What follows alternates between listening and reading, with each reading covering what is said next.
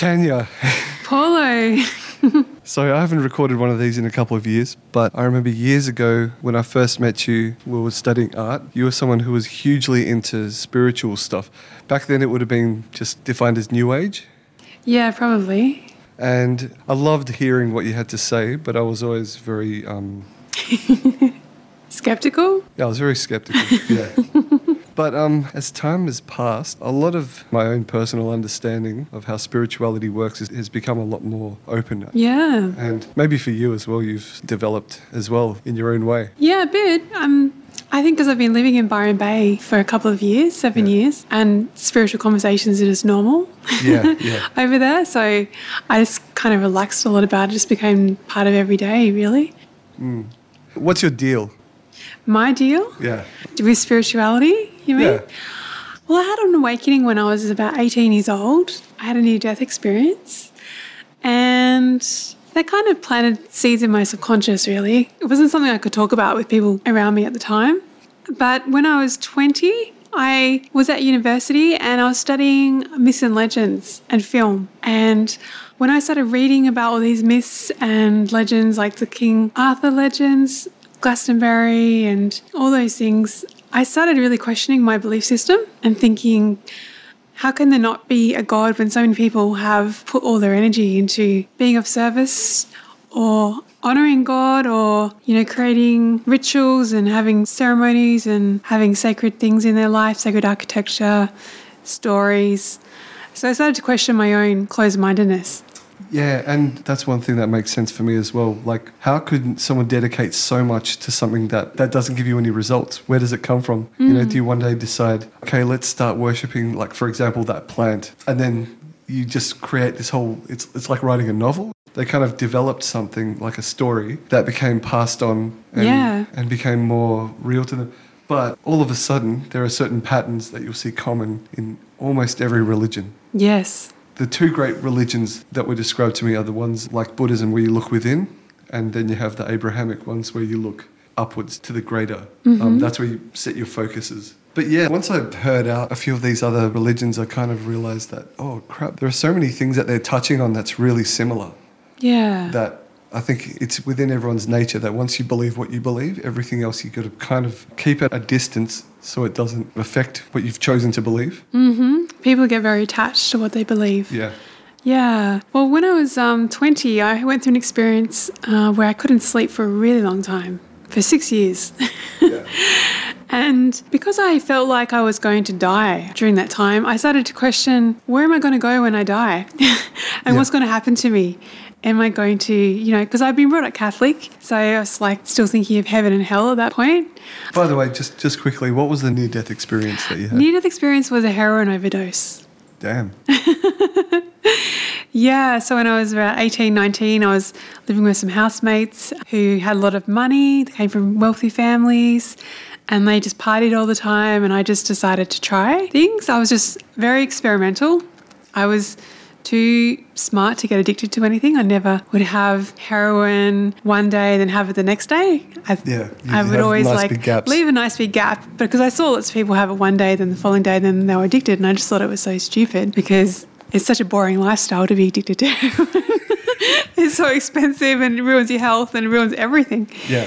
But I guess I was fascinated because when I was younger, I travelled to Thailand with my family and saw these opium fields from the train. I was like, oh, what's all this controversy about these opium fields? And I was a fan of Jim Morrison and he died from it, and Janis Joplin. And I was just curious. I just was a teenager and just wanting to try everything, to know for myself what things felt like. Okay.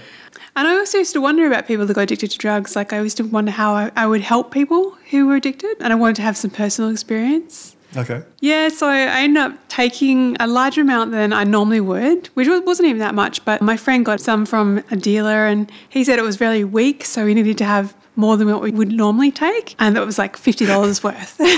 And I nearly died from $50. Did you inject it?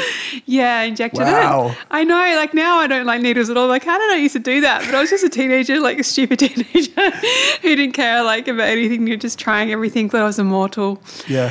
So Yeah, but that was actually, besides being dangerous, that was actually a really enlightening experience. It was amazing. Yeah. And I found myself kind of floating in outer space, and I could see all the stars really close by, but it was kind of real. Like, I felt like I was in a ship, like an astronaut on a rocket out in outer space looking at the stars. Like, I was really out there. And I was like, what is going on? What am I doing out here looking at the stars? And then I heard this music, and it was beautiful orchestral music with some chimes and bells and also some sounds like insects and earthy sounds. And then I heard a voice saying to me, are you ready to never hear the music of Earth ever again? And I was like, what is going on? And I could see this light, and it was kind of like starting from a source in the middle and then expanded out, and it was like in sacred geometry patterns, and it was moving with the music that I could hear, like like a visual representation of the music. And I suddenly realized I wasn't breathing. I was like, shit, I'm not breathing. Yeah. So I forced myself to come back into my body, to take another breath. And I don't know how long I had to breathe for, but it must have been a long time. And then I just woke up on this couch, and I was like, thank God, I'm still here. Yeah. But I did lose my fear of death, though. Okay. I've heard that before. I interviewed another friend who said the same thing happened. She drowned in a pool, and she was there maybe 10 minutes, and a lady down the street got alerted and came and resuscitated her. But she said that she had that like ego death where she was one with the universe, and I mean, she was still a kid, so she couldn't really fathom it. She just could only kind of laugh. Yeah. Because it just felt like ludicrous, the way that we perceive life as, you are just a person in this skin bag. Totally, yeah. I felt kind of excited to die after that. I was like, I'm looking forward to it. Because it's hard to describe because I was only there for not very long, but it was just a really nice feeling. Like, it was like a big adventure was about to unfold. Yeah. And there was no fear either from where I was going to go. And I suppose a lot of people that do like ayahuasca or hallucinogenics or, acid mushrooms, a lot of these people sort of come to the same conclusion. It's almost like a therapy for them where they do these sort of mind-altering drugs that traditionally we think is just purely causing brain damage, but they're finding that it's helping them in many ways. Oh, yeah, absolutely. Well, DMT is a molecule that you have in high concentrations when you're dying and when you're being born. So, yeah, it is like a death experience. And people do lose their fear of death because they understand what it's going to be like when they had those plant medicines. Yeah. There's a couple of things I want to talk to you about. One of those is from an outsider's perspective. When I met you, you said a lot of things that to me was just like, how could you possibly believe it? And that applies to any religion, I understand. But how do you approach the disingenuous side of it? It happens with every religion, but in your case where it's known for being very open-minded, how would you approach something with skepticism? Well, I don't really get involved in what other people do too much. Like, I don't get emotionally engaged when other people do too much, unless it's affecting me. I just sort of observe and decide who I want to spend my time with and who's worth my time. Yeah, like I think a lot of those things aren't treated with as much respect as they need to be, like especially plant medicines. I had some experience with that in Byron Bay, and I know like a lot of people seem to use it regularly as a crutch. Like, for example, if they want to use ayahuasca to help them with alcohol addiction or just like lots of excessive alcohol consumption, they might go and do ayahuasca, they might feel amazing, they might feel really happy for a little while, but then they sort of slip back into the old patterns. And when it's kind of taken so lightly and done with like a bunch of people and someone who's declared themselves as shaman, probably from having a lot of ayahuasca themselves or something like that, without going through all the different life experiences and really understanding the tradition of it, it's used in a way that's kind of a bit more superficial. And those medicines need to be completely respected. And when they're used in a therapeutic sense for people who have really pure intention for healing and have a lot of knowledge about healing, they can be amazingly transformative and can cure someone of alcohol addiction, etc., but they have to be used in the right way. Yeah. But people are just kind of like seeking higher altered states of consciousness so much that they're just willing to just go and jump in and do all sorts of stuff, without really understanding the tradition and giving it quite the respect it deserves. Yeah. Have you used plant medicine like that before? How many times? A couple times. Okay. Yeah. Have you had any huge breakthroughs? Yeah. Yeah. Yeah, my first time was incredible. I felt like I was gone for a year when it was only 7 hours. Really? I felt I've heard of that before. I felt like I people shifted doing- through a year's worth of stuff. Do you remember that? Yeah. Like I had strong intentions for that experience. It was my very first time. Right. And I wanted to actually heal from drugs and alcohol when I was younger. I wanted to heal from when I couldn't sleep. And I went through kind of two extraordinary journeys. The very first cup that I had, I was able to process all these times that I've been drunk and high. I actually went through every single moment I've been drunk and high in my entire life. Just flashbacks of all of it. Wow. And I was walking to this bathroom and I felt like I would have been such a funny person on video. Like I just would have had my arms flailing and I would have looked like a nutcase, basically. Right. I was just releasing all of it. And then I actually thought I died. And I was thinking, oh no, I've died. My mum's going to be really upset that I've died taking ayahuasca. And then I felt this thing go in my face, and it was actually an ayahuasca vine I walked into, but I must have had my eyes closed. That's why I thought I was dead, because I couldn't see anything. Everything was black, but I probably just had my eyes closed. And I suddenly woke up like, yes, I'm still alive. And that was really intense, but I felt like I purged a lot. And then I had my second cup, and I went through just lots of different visuals. Like it was just like cartoon images, but it's bang, bang, bang, bang, bang, one after the other. Just seeing everything, like seeing the emotion in everyone's actions who were in my life at the time. And also I felt this incredible connection to Mother Earth. Like it was absolutely beautiful. That seems to be the one in common, hey? Yeah, The one yeah. thing Well, in that's common. what it is. Everyone's journey is individual depending on their intention, but definitely it's all about Mother Earth.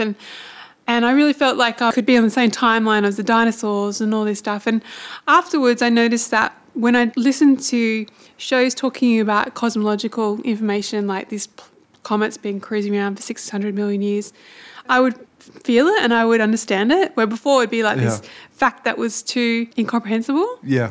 But after the ayahuasca, I was able to feel and make everything real, everything about life real. Yeah. That's interesting. So are there drugs that could, let's say that those drugs, would you say they raise your frequency? I've heard it described like that. Yeah, definitely could do. So if that were the case, are there drugs that lower your frequency as well? Do you mean plant medicines? Any type of drug. It could be anything like Panadol. Yeah, definitely. Yeah, and I think it also depends on the experiences that you have while you're taking drugs. Yeah. And some will have toxic effects on the body, so they definitely will lower your frequency. Drugs like ayahuasca, they're purgative, so you release a lot. You physically vomit and have diarrhea, but you're clearing out all the lower frequency stuff on them. Right. So it comes out in your poo and puke. Yeah, it comes out all ways. Yeah. Right. That must have been amazing. So walk me through what it's like not sleeping for 6 years. Like, how did it start and how did it end? Well, it basically started when I was at university studying, as I mentioned, myths and legends and film. And I decided to stay awake for 3 nights to finish all my assignments. I had 4 due in 1 week, and I was a bit of a social animal at that point, like always going out every night, leave my homework to the last minute. So I stayed up for 3 nights. I took some stimulants. My friend gave me I can't even remember what they were, just ones over the counter, like No-Dose or something like that. Right. And then after 3 days, I just tried to go to sleep because I thought I'm done. I can't do any more homework. Staying awake from caffeine that's quite an achievement, I've got to say. Well, yeah, then I just couldn't go back to sleep. It's like my body just forgot how to go to sleep. Oh, no. But I did find out later that I had this spinal injury and had a dura mater membrane trauma, and I wasn't actually getting many nerve messages from my brain to my organs. Like my stomach only registered 8% of messages from my brain. Yeah. So I think I just I was already vulnerable to disconnecting from my body, like not very in my body. And then just staying awake for 3 days, I just completely forgot the connection with my body. And then I couldn't sleep. Oh, that's fascinating. What did not sleeping for that amount of time do to you? Well, So at night time, for example, what would you do at night? You'd lie there and just wait? I'd hope every night I'd go to sleep. I'd go to bed, I'd lie there hoping, and then it wouldn't happen. So sometimes I would just read all night. Okay. I became a really voracious reader, especially books about spirituality. Right, yeah. Sometimes I'd go outside and look at the stars, and I would send prayers out to the world. Sometimes I'd cry. Yeah. Sometimes I'd just write. I'd just write down all my thoughts, and in the morning I'd put them in some water and drown them, just like purging. Okay. Sometimes I'd rearrange my whole room. I'd think if I have better feng shui in my room, I will sleep. So I'd rearrange my bed and rearrange everything everywhere. I'd clean out drawers and clean out things, just trying to make the space nicer. Yeah, just all sorts of stuff. Did it hurt your mental health really badly? I felt like I was happy still because I was fairly young. I was only 20 when it started, and I felt like deep down I was happy, but it hurt my mental health to have other people around me start questioning my mental health, like questioning why I couldn't sleep, like people telling me, oh, you must be depressed. And I'm going to the doctors and they're saying, oh, you must have depression. I'm like, I don't know why I've got depression though. Like, I don't really know what's going on in my life that would make me depressed. Yeah. I had like a good supportive family. I had friends. I was happy with lots of other things. So I didn't really get why I was depressed. Yeah. It didn't really make sense to me, but I used to feel upset hearing that though. But very early on, I started to have spiritual experiences, which I'd never had before in my life. Okay. Yeah, let's get into that then. And that kind of led me through the whole 6 years successfully without getting into any major trouble. Okay. So I started seeing lights, basically. Okay. So the very first time I saw lights, it was with my cat. My cat was asleep in my bed and he was asleep on my pillow. And I thought, I want to make my bed today. I need to change the sheets. But I didn't want to disturb the cat. I thought it looks so cute while it's sleeping. And I said to the universe, because I had become a bit spiritual at that point from reading books, actually. I said to the universe, I wish I could find a way to move my cat off my bed without waking it up. As soon as I thought that, I suddenly saw this little light appear right in front of the cat, and it was like gold, and it was like kind of like sparkling, and it was just stayed there, and I thought, it's not a hallucination because it's been there for like 2 minutes. Like I was looking at it for a long time. And then I said, okay, little light, I'll play along with you. Can you please get my cat to move off the bed? And as soon as I thought that, my cat opened its eyes and looked at this light and sat up and stretched and did a yawn. And then the light started moving down the bed and then off the end of the bed, and the cat just followed it. And then a couple of days later, I was looking at my cat in the garden and it had I saw a beautiful pink aura around it. And that was like that was the first time I started seeing things. And then after that, I started seeing lights a lot. Yeah. Like, always helpful though. Always helpful. Nothing to be afraid of, really. I'd see them when I was reading a book. Like, I'd see them on certain words in a book, and I'd look at those words more intently and take the information in. Sometimes I'd go to a bookshop and I'd see the lights go down the spine of a book, and I'd pull the book out and I'd open a page and I'd see another little light. And sometimes it'd have a noise. It had like a little bell sound, and it would kind of zoom through the page like a comet. And it was amazing because it would often be exactly the answer to what I was thinking in my mind. Right. But I'd get answers really, really quickly. Okay. So it kind of became like, because I couldn't sleep, and I found out later I had trapped nerves in my neck that affected my memory and stuff, and I actually lost my memory. Like, I couldn't remember going to high school, primary school, childhood, anything during that time, because my neck was in a reverse cervical curve. So, yeah, there was all sorts of problems in my nerves in my neck. But my intuition became super, super strong. So I think not being able to function normally and not being able to think clearly and think in the way that I'd always been taught to think and thought all my life was actually good to get out of the way and just use my intuition. Okay. So I became highly intuitive about everything. Like in the morning, I would just sort of lie there and I'd wait until I get like a vision in my third eye, my pineal gland. Mm-hmm. And sometimes it would be just like a dress. And I'd see this blue dress. I'm like, okay, today I'm going to go shopping, and go shopping until I'd find this blue dress that I have the vision of. And often I'd just find that dress or just something really similar, like that felt like the same energy of seeing that dress in my third eye. Okay. So it was just like my intuition guided me every day. So you just became incredibly open-minded to this. Yeah. And you opened yourself to this experience. Yeah, definitely. And I think not sleeping helped Helped me it. to open my mind because I had no more mind anyway. I had no more old mind. It all gone away. All I had was his intuition constantly Yeah. guiding me. Yeah. Was this something that while you were studying, you were kind of getting open to it, or was it the lack of sleep that was a catalyst? The very first catalyst was studying and reading Right. and choosing to be open-minded about it. But then because I couldn't sleep, I actually decided to not finish uni at the time. And also I got a job offer overseas to go to Italy. So I decided to drop out of uni and go to Italy instead. And yeah. So you didn't sleep in Italy? No, I didn't sleep in Italy, but I have amazing experiences in Italy though. I started what they call, I don't know if it was astral traveling or some type of out-of-body experience. I had that in Italy all the time. I was living in an apartment, and I was in the attic part of the apartment, so in that kind of little apex. And I often have this experience where I That was... sounds very cool, by the way. It was so cool. It was so cool. Out my window, I could see like the Duomo in the centre of town, this amazing Duomo in Milan, which has this incredible Gothic architecture that took about 150 years to build. Wow. So I'd be lying in bed and I'd have this feeling in my body like of incredible relaxation. So I just felt like so relaxed, like it's just awesome. And then I suddenly had this urge to roll over. And I thought, I'm going to actually roll over and hit the floor because I was in a single bed. I thought, I'm going to roll over and hit the floor, but I don't care. I'm so floppy right now. Like, I don't even care if I hit the floor. But then I wouldn't. I'd roll out of my body and then I'd just go whoosh through the floor. And I'd be like, whoa.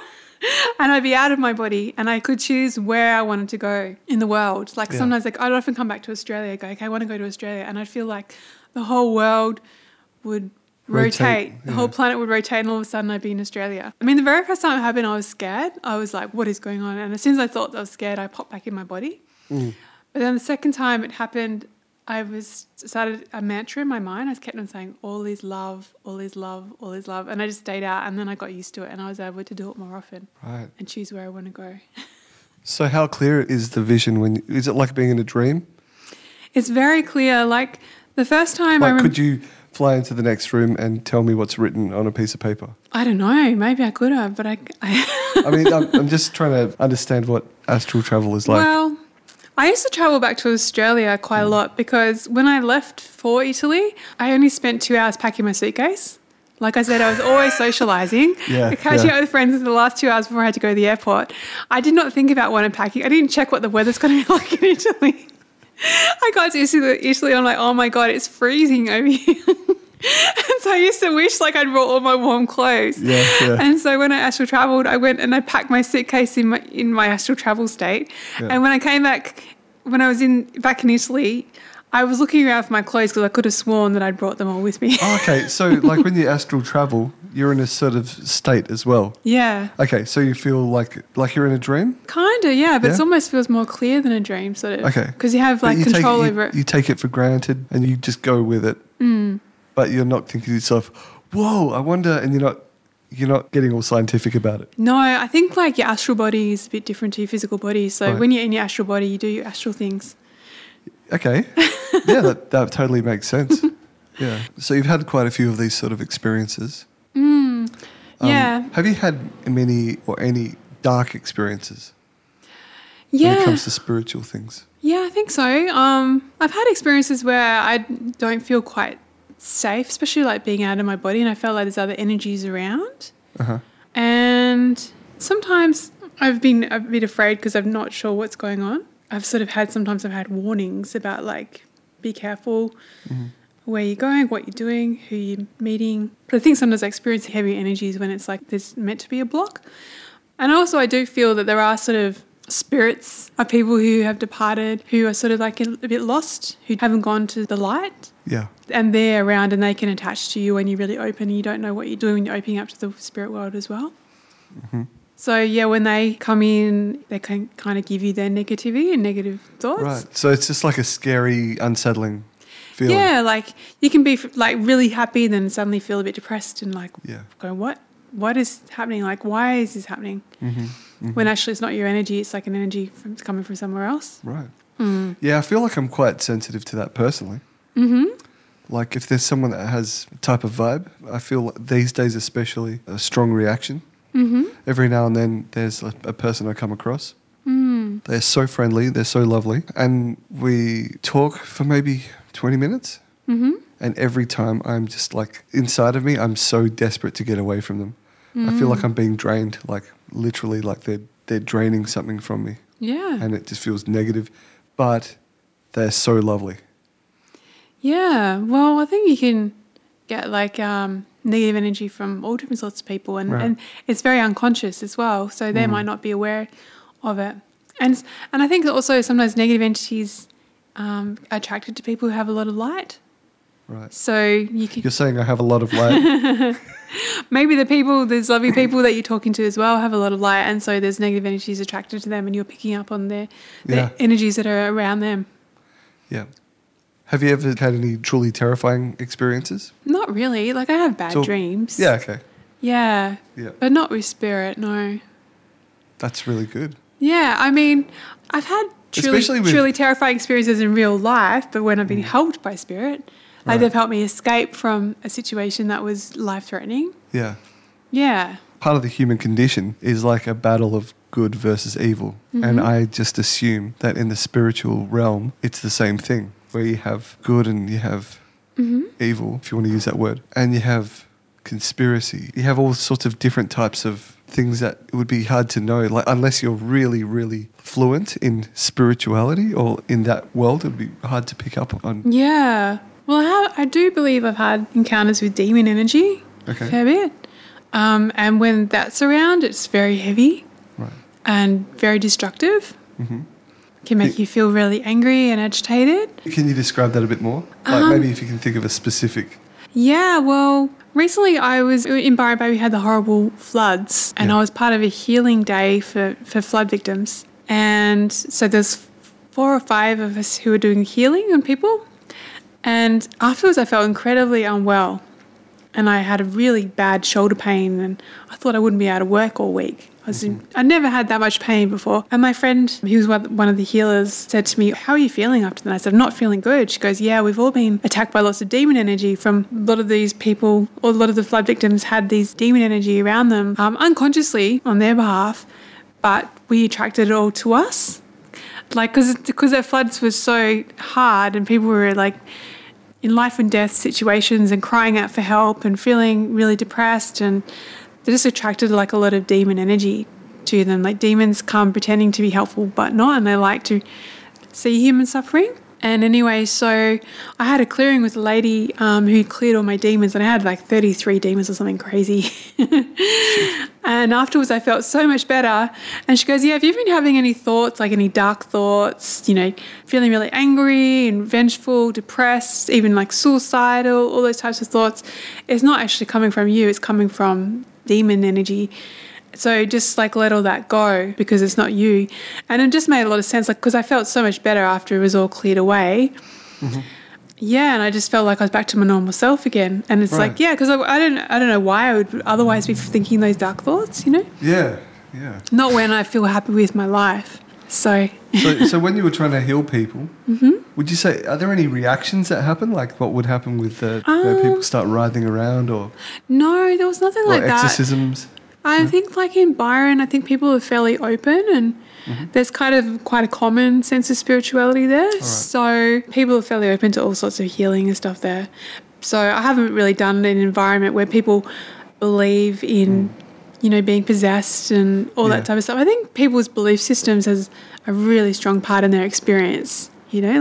Sounds like it. If people believe really that they're going to have this reaction when they have something cleared away from them, then they will, because they're really attached to that idea. When I did the healing session in Byron, it was just very kind of gentle, and people just felt lighter afterwards and happier and more calm.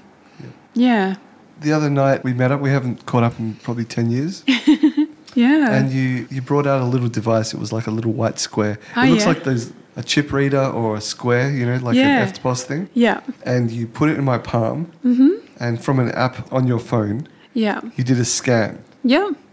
And can you describe that to me? Yeah, so that's a bioresonance frequency device. Bioresonance frequency. Bioresonance, yeah. So it scans you and scans your frequencies. And that reading that we did was an aura reading, so it was scanning your chakras and showing how much energy you have in your chakras in that present moment. And also what blockages you have in those chakras and gave you sort of a description of what the blockages were. So that device was created by a German quantum physicist with a big team of quantum physicists and scientists who have studied frequencies for decades. And so everything has a frequency. All the cells in the body have frequencies, all the organs, different states of being have frequency, like sadness, etc., and also happiness, and different states of health have different frequencies. So they've measured all of those frequencies. I mean, they're sure there's many more to measure in the body, but they've measured thousands and thousands of them, so they can pick up your frequencies and tell you about them, and also send you frequencies to help come to the optimal frequency for your body. Okay. And your body and your soul and your spirit. Right. So it can give you like just a quick diagnostic of It's where you were not at that moment? diagnostic. We don't use diagnostic because we don't use medical terms with it. All right, yeah, I suppose you've got to be careful with that too. Okay? Yeah, you do. It just gives you a reading. Okay, Yeah. interesting. And so you told me that based on those readings, that you could give me a healing. So could you go into that a bit? Like, Well, the device sends healing frequencies to you, so you can get a healing from the device. that's right, it sort of transmitted some Yeah. frequencies, right? Yeah. And also, from what it said some things, I can't remember now, but it said some things like maybe about your dad or your mom, things about you and authority, I know different behaviour patterns. I can do healings on those as well, just tune into each one to find if there's any emotions that you have that are creating this pattern, and I can clear those out. That's Reiki, The technique I use called emotion code. the emotion code. Yeah, emotion code and body code. Yeah. Okay. That's So that's separate to Reiki? separate to Reiki. Right. Yeah. Is it similar though? Yeah, similar. Okay, what would be the difference? When you have Reiki, you are receiving an energy that helps you to be more in touch with your inner self and your feelings, your body. So say, for example, you know you should drink water, but you don't. And having a Reiki session can bring into your awareness more of things that you need to do for yourself. So you might feel like, oh, I'm going to drink more water now. I can feel it in my body. So it sort of activates your own self-healing, Okay. Reiki. Yeah. So you offered to do a healing, and could you describe that? So what I do is I tune in using kinesiology. I do like a muscle test on myself for you. Okay. Or I could muscle test you as well. Yep. And then I would just find an emotion that you have been holding in your body, like a negative emotion. And I would use some magnets and I'd run them either down your back of your spine or on my own as a proxy for you. And I would just clear that emotion away. Okay. Yeah. That's interesting. So I originally agreed to it. And then I told you just before that that I don't want to do it, which kind of comes to the next part. Look, I feel like my own personal path, I don't really have as much of a defined word for it. But I've, over recent years, have come to learn that I have to follow my instincts. And I feel personally really strong about it. It's been quite an exciting experiment, actually, to go along with certain things, to be more open to a lot of things, and to also pass up things as well. And I was thinking about it, I was quite excited, but something in me was like, you don't need to do this. And I just felt at peace with that. And I just decided I'm not going to do it. And that's it. Yeah. I don't really understand. But like, yeah, I mean, it's a bit disappointing because I would have liked to have even do it over the podcast. But I don't know, like, I just do what I feel like. Yeah. When I feel like it. I find like with the healing work that I do, like it's come from doing massage therapy. So the technique of the emotion code was developed by a chiropractor to help relax muscles. And I find when I'm massaging a body that if I've massaged a certain tight muscle and it hasn't released, like I've given it quite a few strokes, like 3 or 4 strokes, and it's not changing whatsoever, I often tune in and find out if there's an emotion that the muscle is holding onto. And most of the time, probably like 80% of the time at least, or higher, I find that the muscle tightness is coming from an emotion. So I ask my client if I can clear an emotion for them, and I do, and then you can instantly feel the muscle relax. And I think that when you challenge yourself physically, whether it's like, you know, doing some sort of stretching or some type of exercise, like for me personally, it's like yoga, Pilates, different things, then I feel how my body's feeling, and then I'm like, oh, actually I feel like I do need to release some emotions and some stuff. Yeah. But I think often we can go through life in our heads Yeah. and not be really in touch with our bodies. And so we don't For necessarily sure. feel like we I need think I've lived like that most of my life. Yeah. we need any healing or anything like that because we're just really headstrong about everything. Yeah. Like we were saying before, like your spiritual experience depends so much on your religion, I guess. It can be Yeah. very different for different people. Yeah. I think religion, unfortunately, can be limiting for a lot of people. Oh, Yeah. absolutely. Yeah. I think whatever faction that you are, there are factions within that faction. Yeah. And some people have absolute strict rules. Like, are you vegan or vegetarian? No. Yeah, I think maybe a lot of people in Byron Bay would be Yeah, vegan, definitely. right? Yeah. You see a lot of house share ads saying must be a vegan. Yes. Yeah, More than anywhere else I've ever seen. once I stayed at a friend's house and he's a vegan. I was 18 I was 18 at the time. And I was like, okay, cool. I thought each to their own type of thing. Mm-hmm. I brought some sausages over Yep. and I started cooking them. And I think he almost wanted to punch me in the face because it was like he was staying up in the loft section. And Yeah. just like the smell of it was just hitting him in the face. Yeah. Yeah. Yeah. So why would you be a non-vegan or non-vegetarian as opposed to a vegetarian? Just from personal experience from different diets, I have tried being vegan and vegetarian, and just my energy levels in my body doesn't really respond very well. Okay. I just find I have more energy eating meat. I mean, it is something, not like 100% comfortable with seeing animals slaughtered, for example. Yeah. And I do try to eat grass-fed, organic from animals that have had a good life, which is easy to do in Byron Bay. Try to find, free range and all that. Whenever I feel guilty about eating meat, I watch like nature documentaries where all the animals are eating each other. Okay. Yeah. And I just see how like it is kind of part of life. And It's cruel. It's really, nature is really cruel yeah. in one sense, like from a human perspective. Yeah, and I guess that can inform your perspective of life and the universe, Okay. as well. So some people like don't want to have any cruelty, to see any cruelty, so they choose to be vegan, which I understand. And another part of me thinks, well, life is developed this way naturally, and maybe we're here to experience dark and light on Earth because there is like both. We need the balance of both to learn and to evolve. Yeah. For a little while, I tried the vegan lifestyle. Mm-hmm.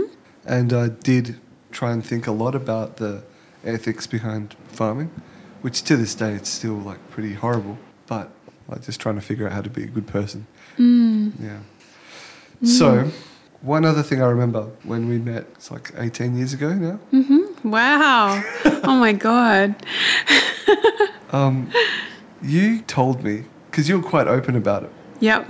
and you're totally comfortable with everyone's skepticism, which I admired a lot. Because especially as a Christian, I was quite ashamed of my beliefs. All right. Just because it's like, especially back then, everyone was a lot more atheist. But you said at one point, which I found amazing, Yeah. you're like, yeah, I believe in mermaids and Bigfoot. And you went through kind of a list like fairies and all these mythical animals that I knew in my heart, especially back then, I knew that none of these things exist. I heard the reasons of why they came into existence. Like, how people say that manatees were the reason why people thought that, lonely sailors out in the sea, they'll see a manatee and it will remind them of a woman. So they come back telling everyone stories. And that's kind of the narrative I accepted. Like, I found that you find comfort in just trusting people who come across the most scientific. So I want you to tell me a bit more about that. Well, I think, being in the altered state for many years and astral traveling, whatever you call it, I would see lots of different things that aren't necessarily three-dimensional. And so my perspective of reality isn't just like the 3D. There's Something deeper, an like- internal world that you can have access to. Like spiritual And there's beings. lots You mean? of different dimensions. Yeah. Ah, okay. So when I see different things, they wouldn't necessarily be in this dimension, but they would be in another dimension, but their dimension would be as valid as ours, even though ours feels so real while we're in it. I'm just very open-minded to lots of different things. I think there's so many things in our narrative of our history, like ancient Egypt and stuff, which just aren't true. Like there's so many things that archaeologists just block out just to fit a certain narrative. Yeah. Like there's so many things in ancient Egypt that just show that. Have you heard of Graham Hancock? Yeah, I have, yeah. Yeah, he's got a series on Netflix and basically exactly what you're describing. Yeah, like there's all these evidence over there that the technology was really, really advanced. You know, it doesn't come from like a primitive space. And so it doesn't even make sense to me that we've just had apes and we've evolved and that's the only race that's been on Earth. I think there's been visitations and there's been interminglings of different races from different planets. Yeah. And there's all different sorts of things that exist in the universe besides human beings. So it's not you necessarily saying, yes, they're real, but yes, you're open to it. Well, real if you mean like... Physical. From like 3D. Yeah. If you're saying that's all that reality is, then that's true for you. But I don't think that's what reality is.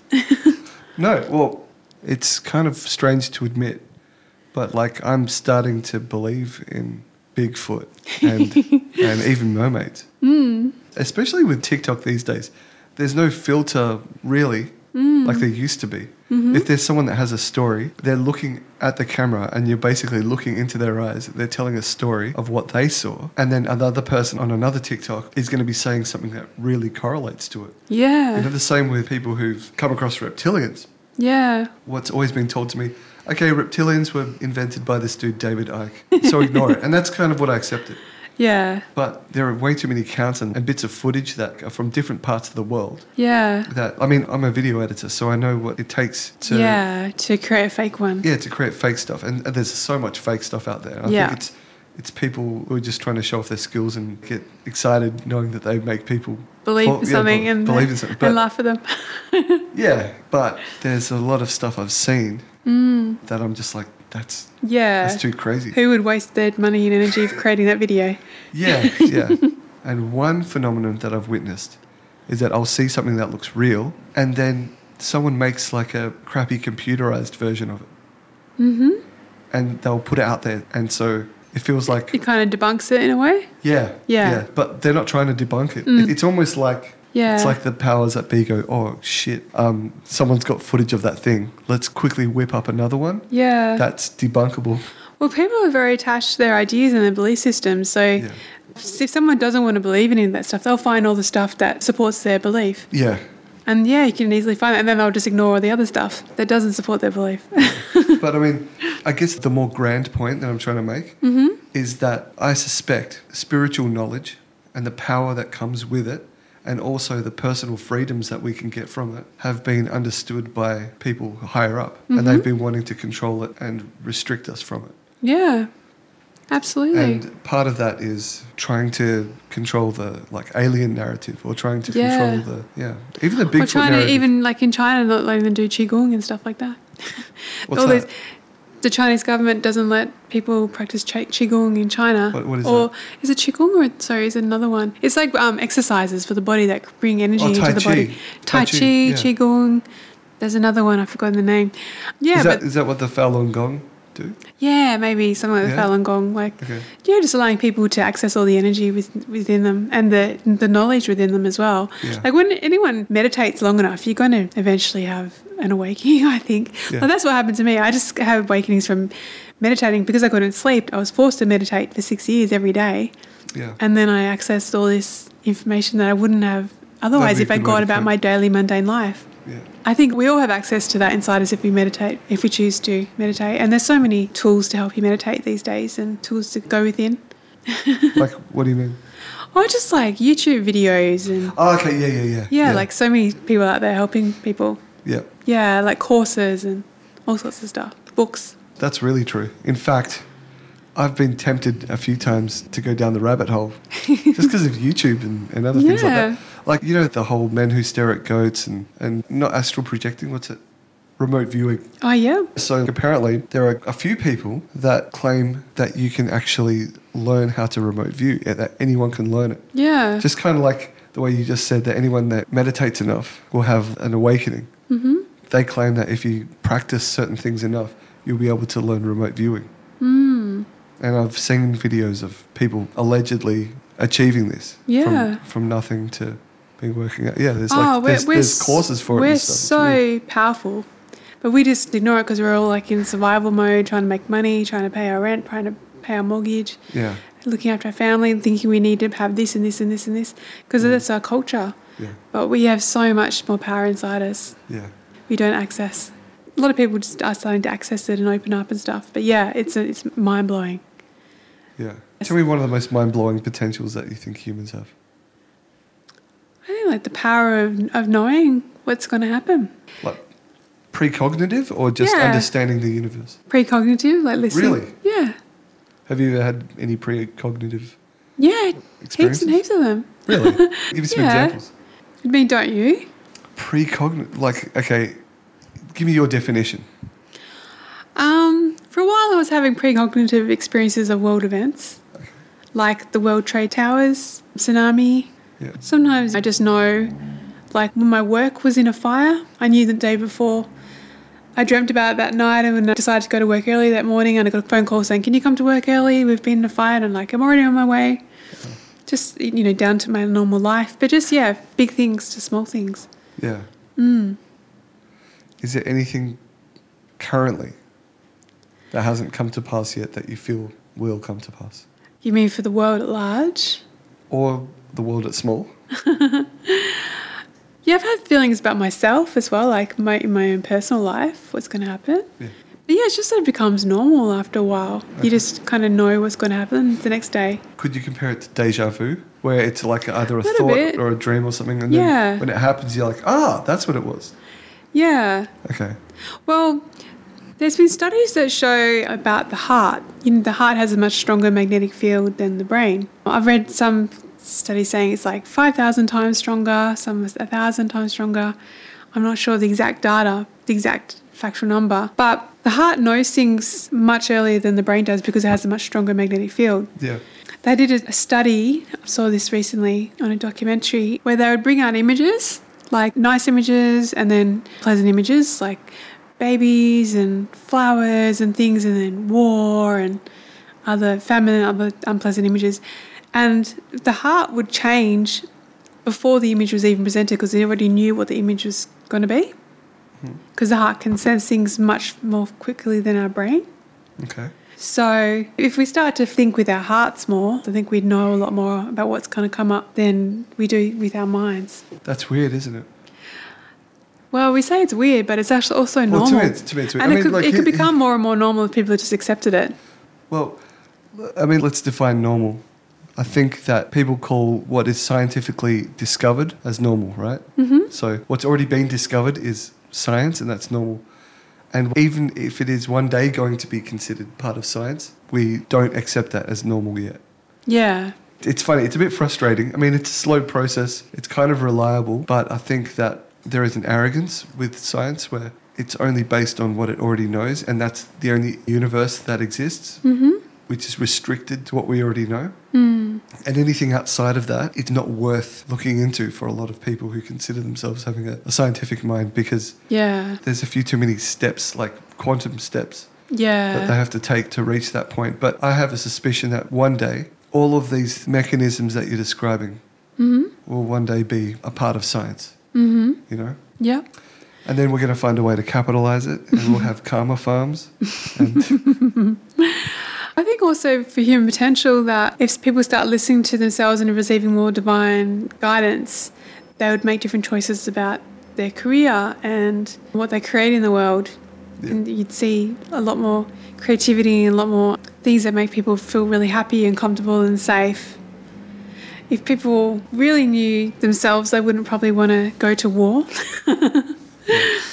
Yeah, like, I'm talking like huge changes that would be in humanity. But I think that's the way humanity is evolving. yeah, We're well, evolving to a more spiritual.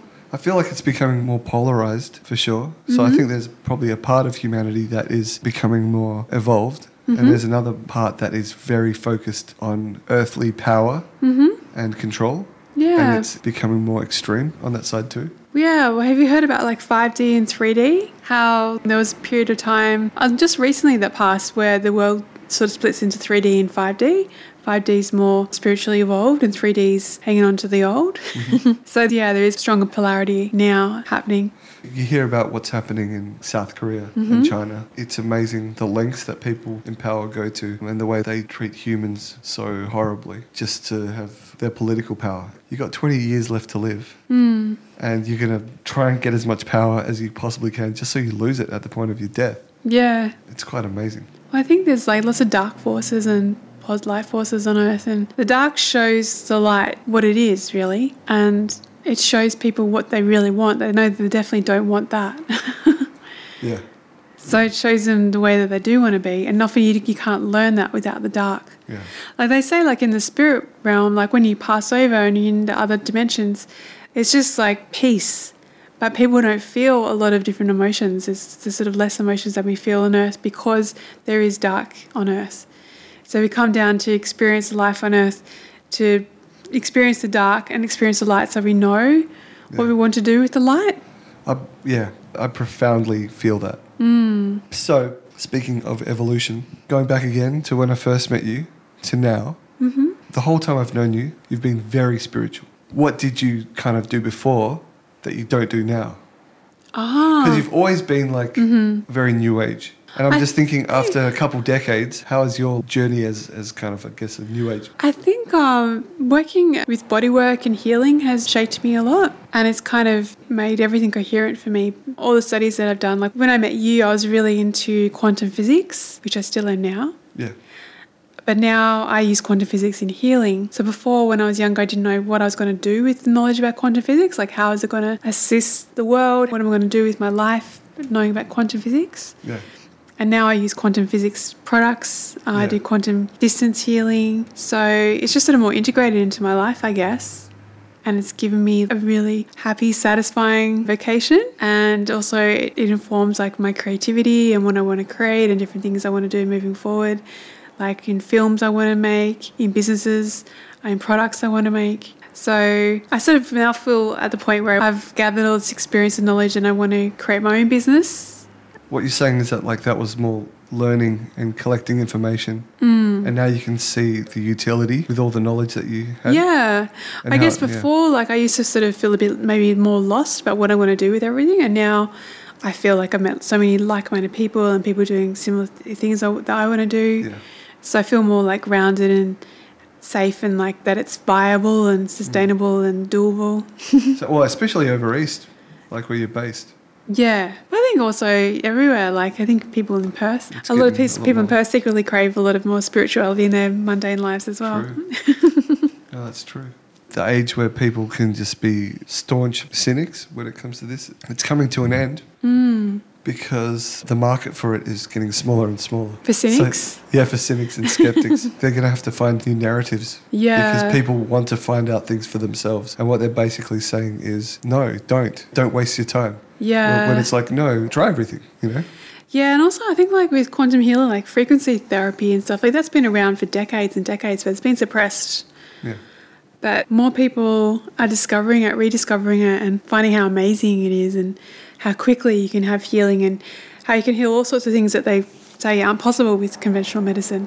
Yeah. People will just want naturally to do that. Everyone wants to be healthy. No one wants to be sick. And this information has been there forever, like it's ancient information, and the science has also been there for decades, and it's just going to eventually come out, especially with recent times where there's been forced vaccinations and shutdown, lockdown and everything. I think people now are going to definitely seek out alternatives to the mainstream narrative. Not everyone, but a lot of people are now, especially because it's been right in their face about how strong the pharmaceutical companies are and how much power they have, and it's definitely got its own purpose to help shift us to the opposite of what the pharmaceutical companies want, actually. Yeah. They definitely want to find some expensive way to do simple things. Yeah. I mean, I grew up with my mother teaching me a lot of home remedy stuff that I can't believe some people would get medication for. Like when you burn yourself, just put honey straight on that. Yeah. Aloe vera. Just stuff that's, I guess, more popular now. But yeah, because we've all sort of been deceived into thinking we need all this stuff, and like we've never been healthier. I mean, with all the rates of like depression and heart attacks and all sorts of stuff going on, ADHD in kids and all these things, it doesn't seem that way, you know? And so I think people are going to wake up, and that's going to be because a lot of people start sharing this information. And yeah, like I've been on devices where I've had a flu and then it's gone in 10 minutes straight away. Wow. And had lots of things heal on these devices actually. And who doesn't want that? Like just the pharmaceutical companies don't want it, but which normal human being doesn't want that? Doesn't want to get over their sickness really quickly or get over their disease really quickly. Yeah. It opens a can of worms for people as well, because they're like, well, if that's real, then I have to start considering my whole paradigm. Yeah, exactly. Which is like such a huge pain. It's so much easier to be like, okay, this is what I believe in and this is where I'm going to stay. And if the other side has their things going on, well, I think so. But I think people will want to have a different paradigm when they realise how good it is. The new paradigm is much better and healthier. And that may be so, but it's traumatic to unbelieve and to feel the betrayal of your upbringing. And it can be very hard, especially people who are quite set in their ways. I mean, I know this from experience because like I grew up in a certain church and they had certain beliefs and a lot of bits of dogma here and there and certain rules, which it took me a while to understand that they're absolute human constructs. And the feeling I felt, the feeling of just sheer frustration and anger from realizing these things, it's something that I think a lot of people can't. It takes a lot of maturity to be able to approach it properly. Yeah. Without it just being like blind anger and creating something negative from discovering something positive. Well, that's where like the healing technique I do could come in handy for you because you can actually clear emotions really quickly. Yeah. You can clear emotions with a magnet from your fridge. If everyone knew how easy it is to clear emotions, the world would be a different place. Yeah, yeah. Oh my gosh, yes. You could tune in and go, what emotions do I have about being lied to that such and such is real? And then you can clear them all and they'll just go. They'll be gone. But I kind of enjoy the processing part. Yeah, I mean, it doesn't mean it's all going to happen quickly. Like I've been clearing my emotions nearly every day for more than a decade. Right. And I still have stuff to clear. Yeah. It's like a tool, but I know that I can approach anything and not be afraid of the emotions I'm going to feel about it. Yeah. Because you can work through it. It takes a long time. So like my attitude is the sooner you start, the better. And yeah, it is. But it's also, I don't know, it's sort of freeing when you realise that a lot of stuff isn't true because a lot of those limiting things was kind of holding you back anyway. Yeah, it's complicated.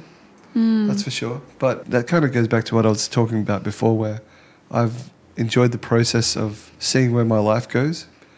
I've enjoyed gaining experiences in the way that I have. I feel so at peace. Yeah. With it. Like if I was someone who was suffering, that's when I feel like I'd choose to reach out to it. But I feel a peacefulness in just the existence I have where something comes along and I try to work it off. And I feel like I've got the presence of mind or self-awareness to get through it. Like I don't feel like it's something that I necessarily have to get healed like right now. I could be wrong. I could be wrong, but I feel that as of right now. Yeah, definitely. I think it's up to people's personal choice when they want to do something like healing or whatever. Yeah. And also when people are ready for it. And often it's like, it's when you have a challenge in life, something isn't going your way, that's when you often seek answers and seek alternatives. But when you're in your comfort zone, yeah, people don't really seek other answers or try different things. Yeah. Yeah. What we're describing and what we're talking about feels almost like I hate to use the word manipulation, but it's like a type of, it could be seen as a manipulation or an exploitation. I'm trying to find a non-bad word for working with something spiritual and trying to move it in a way that suits what you want. Do you mean with healing? Yeah, with healing or even anything that is like prayer or witchcraft or any type of spiritual work. Is there a point where it goes too far? Yeah, of course. We're all powerful creators. Like we all create things with our minds. So people focus on doing things for their own benefit and not for other people's benefit that are going to harm other people, would be destructive. Yeah, of course it can go that way.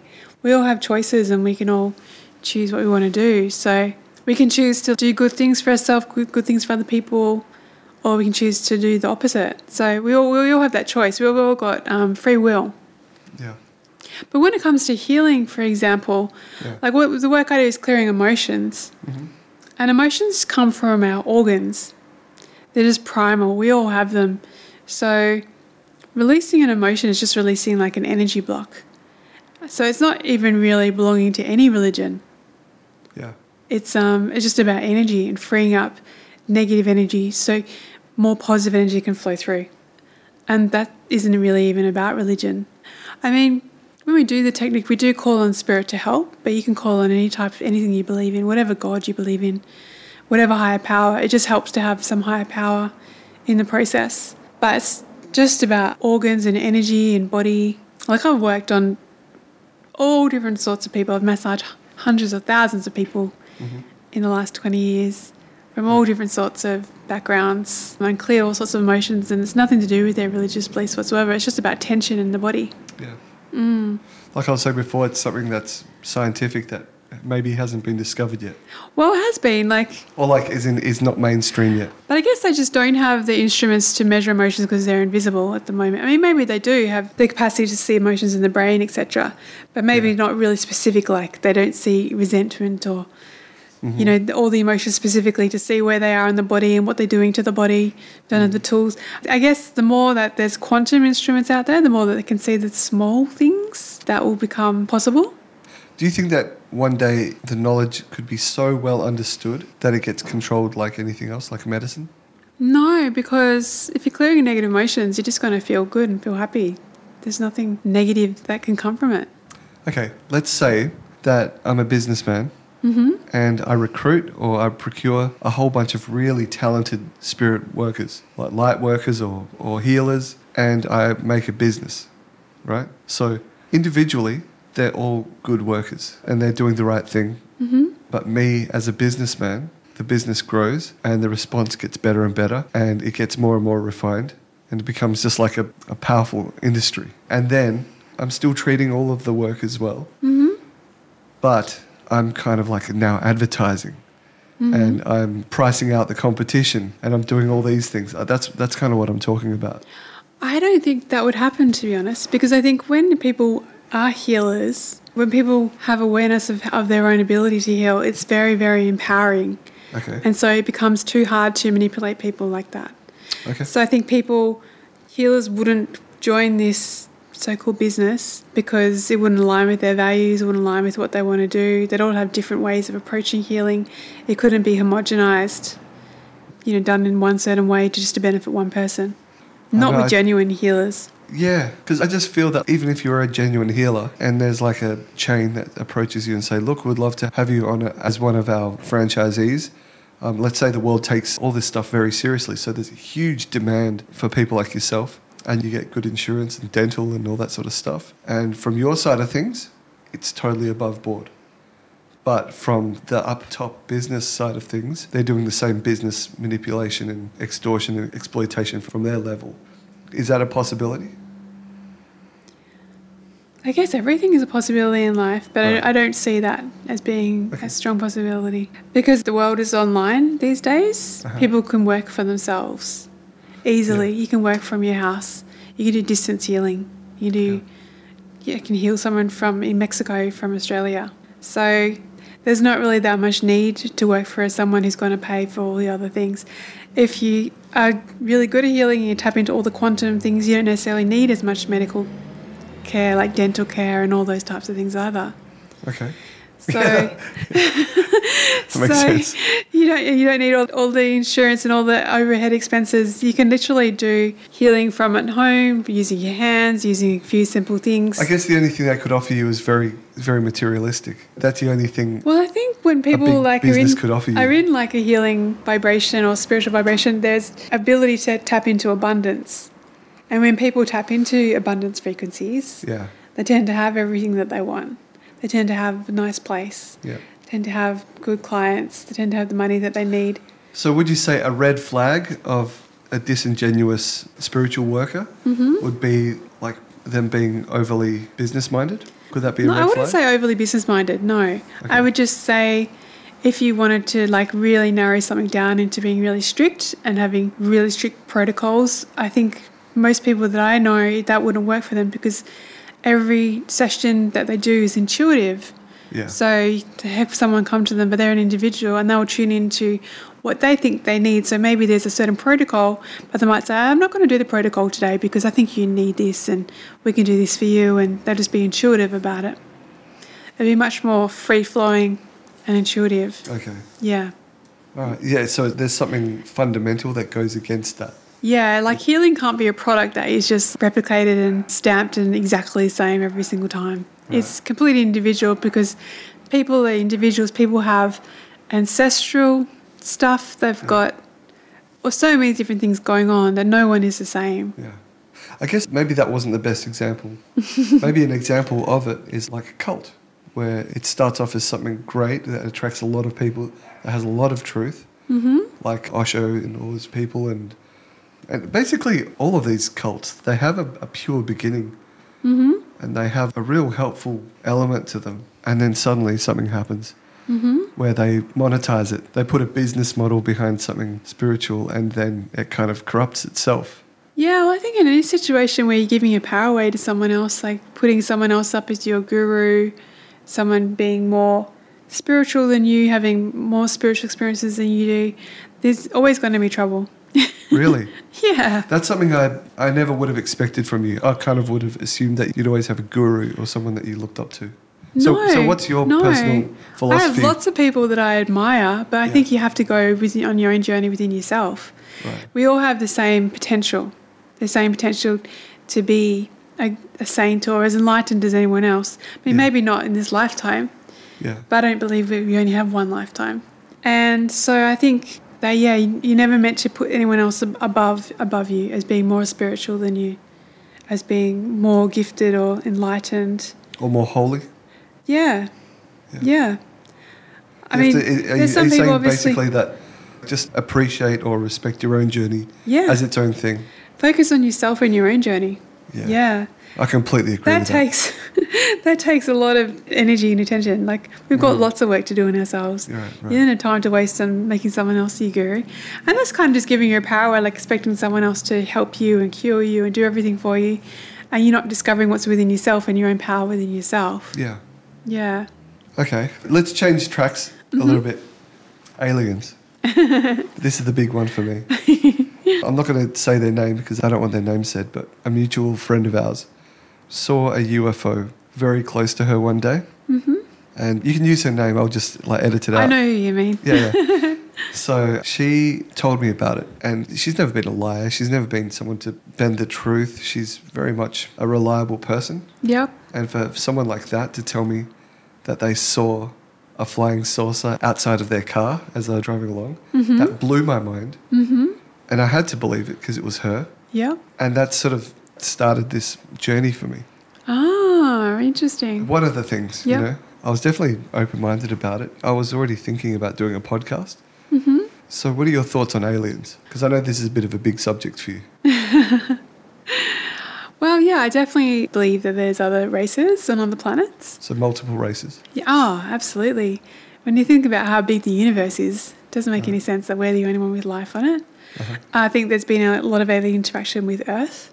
For example, with the pyramids of Egypt and all the ancient Egyptian things. Not all of them, but a lot of them. So, yeah, I think that aliens have visited Earth for a long time, and they came and they intermingled with the human species, and that was to help us evolve to certain life on this planet. Right. So I think there's beneficial aliens, and I think there's some aliens that are more negative and that have their own agendas. What would those agendas be? To control, to experiment, to make life go a certain way because they're a bit more cold. They don't have the emotional range that we do on Earth. And that's one thing I've heard, sorry to interrupt you. That's a common thing I've heard about reptilians from many different sources, that the feeling of love is something that they don't specifically feel. Yeah. Like a lot of creativity, happiness, laughter, all that sort of stuff. Yeah. But love is not natural for them. Yeah. It sounds like I feel like a Care Bear talking about that. But imagine though being devoid of love. That's pretty interesting. That is interesting because you would survive. It's not as if you'd be necessarily nasty. You'd be more like an animal, I guess. Yeah. I'm sure animals feel love though. Yeah, I think so. Dogs and cats and pets, we'd say that they do for sure. Lots of animals really. Yeah, I think that people have experiences with UFOs and things to expand their awareness of life, to make them realise there's more to life than what they were previously thinking. Okay. Sometimes they would want to interact with you, like take you off and do experiments on you. I remember you saying that to me when I told you I had a dream. Yeah. That was really real. Yeah. Yeah. And yeah, they definitely interact with Earth. And a lot of them have really advanced technology as well. Yeah. Oh, no Yeah. doubt. So I've heard a lot of stuff about Atlanteans and Pleiadians. Mm-hmm. I think a lot of people refer to those sort of people when they describe speaking to higher level beings, Pleiadians. But I remember you telling me that there is one that's even more ancient, or like a mother race to the Pleiadians, which were the Lemurians. Is that? No, actually the Pleiadians were mothers to the Lemurians. Oh, okay. Yeah. Can you explain that a bit? So from what I've learnt so far, and I don't claim to be an expert, a very long time ago, like more than 12,000 years ago, maybe probably longer, maybe 100,000 years ago actually, when the Sphinx was created, some races came to the Earth, some from the Pleiadians cluster, and there was Lemurians and there was Atlanteans, and they both came with galactic information and crystals, etc. And they came to mate with the race that was on the Earth at the time, the Homo sapiens, and it was to help the Homo sapiens to evolve to be a certain way, to create life on this planet. Because apparently there's been other Earths created, like we're not the first Earth around. And so they came, and when they first came, they kind of went into two different countries. One was Atlantis and one was Lemuria, and they coexisted at the same time. Lemurians were very peaceful and a bit more primitive in the way that they lived. They lived more with nature, but they had societies where they would use a lot of sound to create things. Like they would create structures and buildings and things, and they'd build incredible structures, and then they would dismantle them and then create something else incredible for another particular purpose. So they'd have something for a little while, then they'd dismantle, then create something else, and they could do this very quickly. And they'd be very selective about who was born into their population. Like when the soul wanted to come to a mother and father, they would have a look at the constellations and different things to decide whether that was a good match for those parents. And if not, then they wouldn't have that baby. And so they'd choose who was going to be born. They wanted to have a really peaceful, harmonious type of society. Right. And they had certain crystals that would put a big frequency around their country so they wouldn't get diseases like flus and viruses and things, and they often wouldn't have any sickness. There'd still be some death from injury and childbirth and things, but not from sicknesses. Yeah. And meanwhile, the Atlanteans developed in a different way where they were all about technology and having the most advanced technology. And over time, as the technology got more and more advanced, they became more of a class system society, and they'd have a lot of unfairness in their society, like a lot of the wealth at the top, a lot of poor people at the bottom. And they had different viruses and things in Atlantis, and they forgot about their crystals that they'd both brought from other planets, because they were on the Earth for quite a long time, like quite a few thousands of years. Yeah. That's enough time to misplace things. Yeah. So there came a point when the Atlanteans wanted the red crystals from Lemuria, these crystals that protected them from illness, because the Atlanteans had viruses and they had vaccines, and the vaccine experiments went awry, and there was kids who were kind of born hybrid with animals and things like that. Mm-hmm. Maybe that's where mermaids came from. No, I don't think so. I don't think these human hybrids were very happy.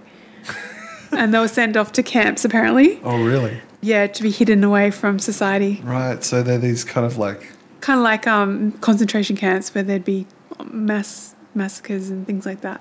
Yeah, this is just what I've learnt so far. Yeah. But anyway, so there was this time when they tried to steal the red crystals from Lemuria, and they killed the queen of Lemuria. They kidnapped the princess of Lemuria. They created a massive tidal wave which took over Lemuria. And the Lemurians knew that their time was coming, like that. Their mission on Earth was going to sort of have to abort after a while. And they encoded all these crystals and put them all around the Earth, which have been discovered recently in the 90s. And these crystals have striations on them, which are like codes. People can run their fingers on them and remember the teachings of Lemuria to aid our awakening, which is apparently happening now in this big grand cycle of time. We're having another awakening, another spiritual awakening now. And so the Atlanteans tried to torture the princess of Lemuria, but she was too smart for their torture, and they couldn't get any secrets out of her. And then after 50 years or so, she pretended she was going to give them information and then decided to detonate the whole of Atlantis. and destroyed it.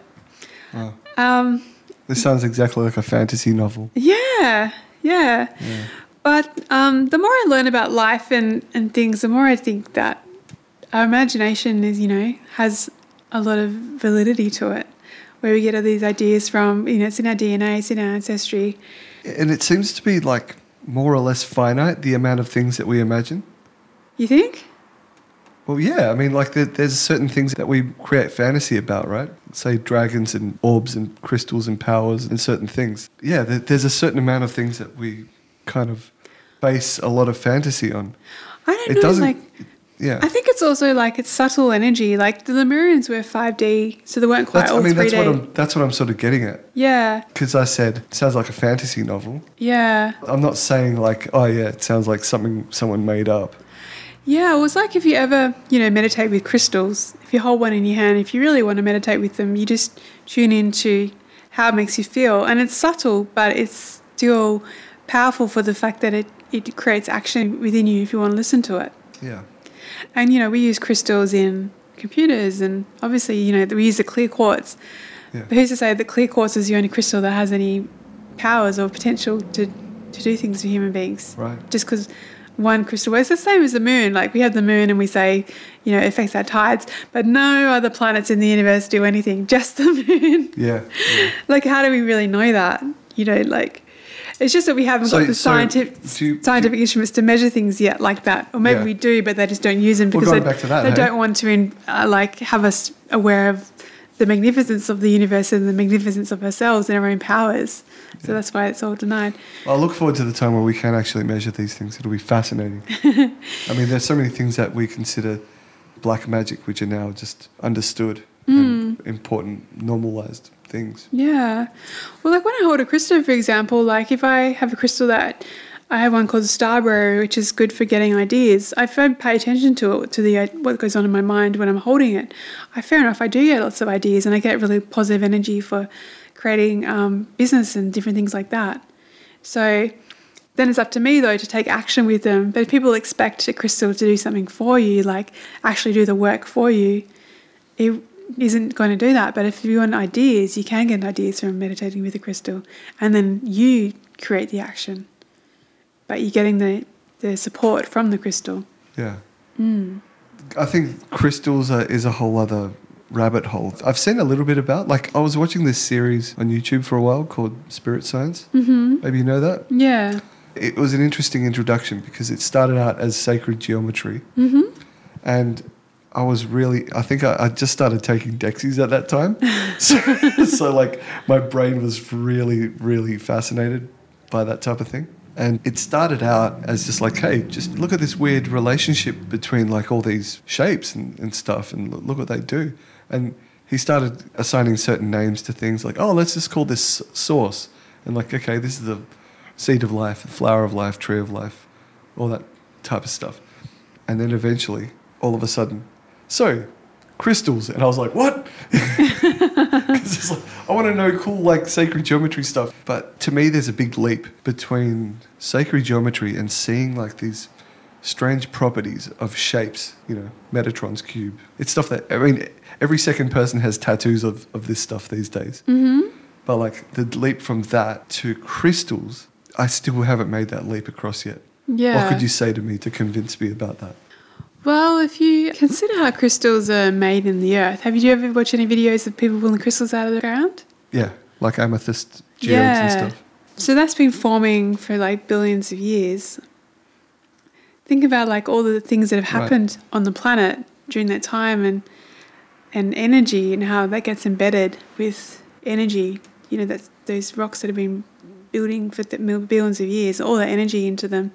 Like why is it too hard to imagine that they wouldn't have some type of wisdom and the energy that's inside them? Yeah. I mean, that's on the premise that wisdom and energy is something that can be soaked into minerals or be absorbed by things. But yeah, on that level, it makes sense. But I mean, I can't imagine holding something and just feeling like it inherently has something that can change or influence me. Yeah, you have to allow yourself to because it's subtle energy. Right, yeah. Yeah. That makes sense. Yeah. That seems to be like a common thing as well with skepticism. Mm-hmm. If you're a staunch skeptic, Yeah. and you sit out looking at the sky going, all right, come on UFOs, show yourself, you're not going to see anything. Probably not. Yeah. It'd be funny if you did. It would be, I'd love that. There's a guy on TikTok who made a challenge to all the witches of TikTok saying, everyone curse me. And this is like going on 3 months now, 4 months. Mm-hmm. And so the community of witches and spiritual workers in TikTok were just enraged by this guy because he's such an arrogant person. Yeah. And he's obviously trying to provoke them. And so a lady said, give me a sample of your hair and also give me a photograph, send it to me, and I'll do a curse on you. Mm-hmm. And it should work anywhere between 3 days to 3 weeks. Mm-hmm. And so she did it and nothing happened. And then all of a sudden everyone erupts again saying, oh, that's because he's got all these people sending positive energy towards him. Oh, that's because he's like a Freemason wizard or something like that. But like when I'm watching this, I kind of think to myself, we've seen this a million times with skepticism, where it's almost like its own art form in blocking things. Like you have to be open to these things for it to be, you have to be genuinely open. You can't be, okay, try it. You know, I'll let you try this thing on me. You have to be allowing yourself to believe. Yeah, you don't have to be entirely unskeptical though, I found. Right? Yeah, you can just be a bit open. Just need to be a little bit open. Bit open. Like in my experience, when I was about 22, I came back from travelling and been in Italy, and I'd had all these incredible experiences, and I didn't know what I was going to do. Like, I didn't know how to fit back in, living with my family, etc. Yeah.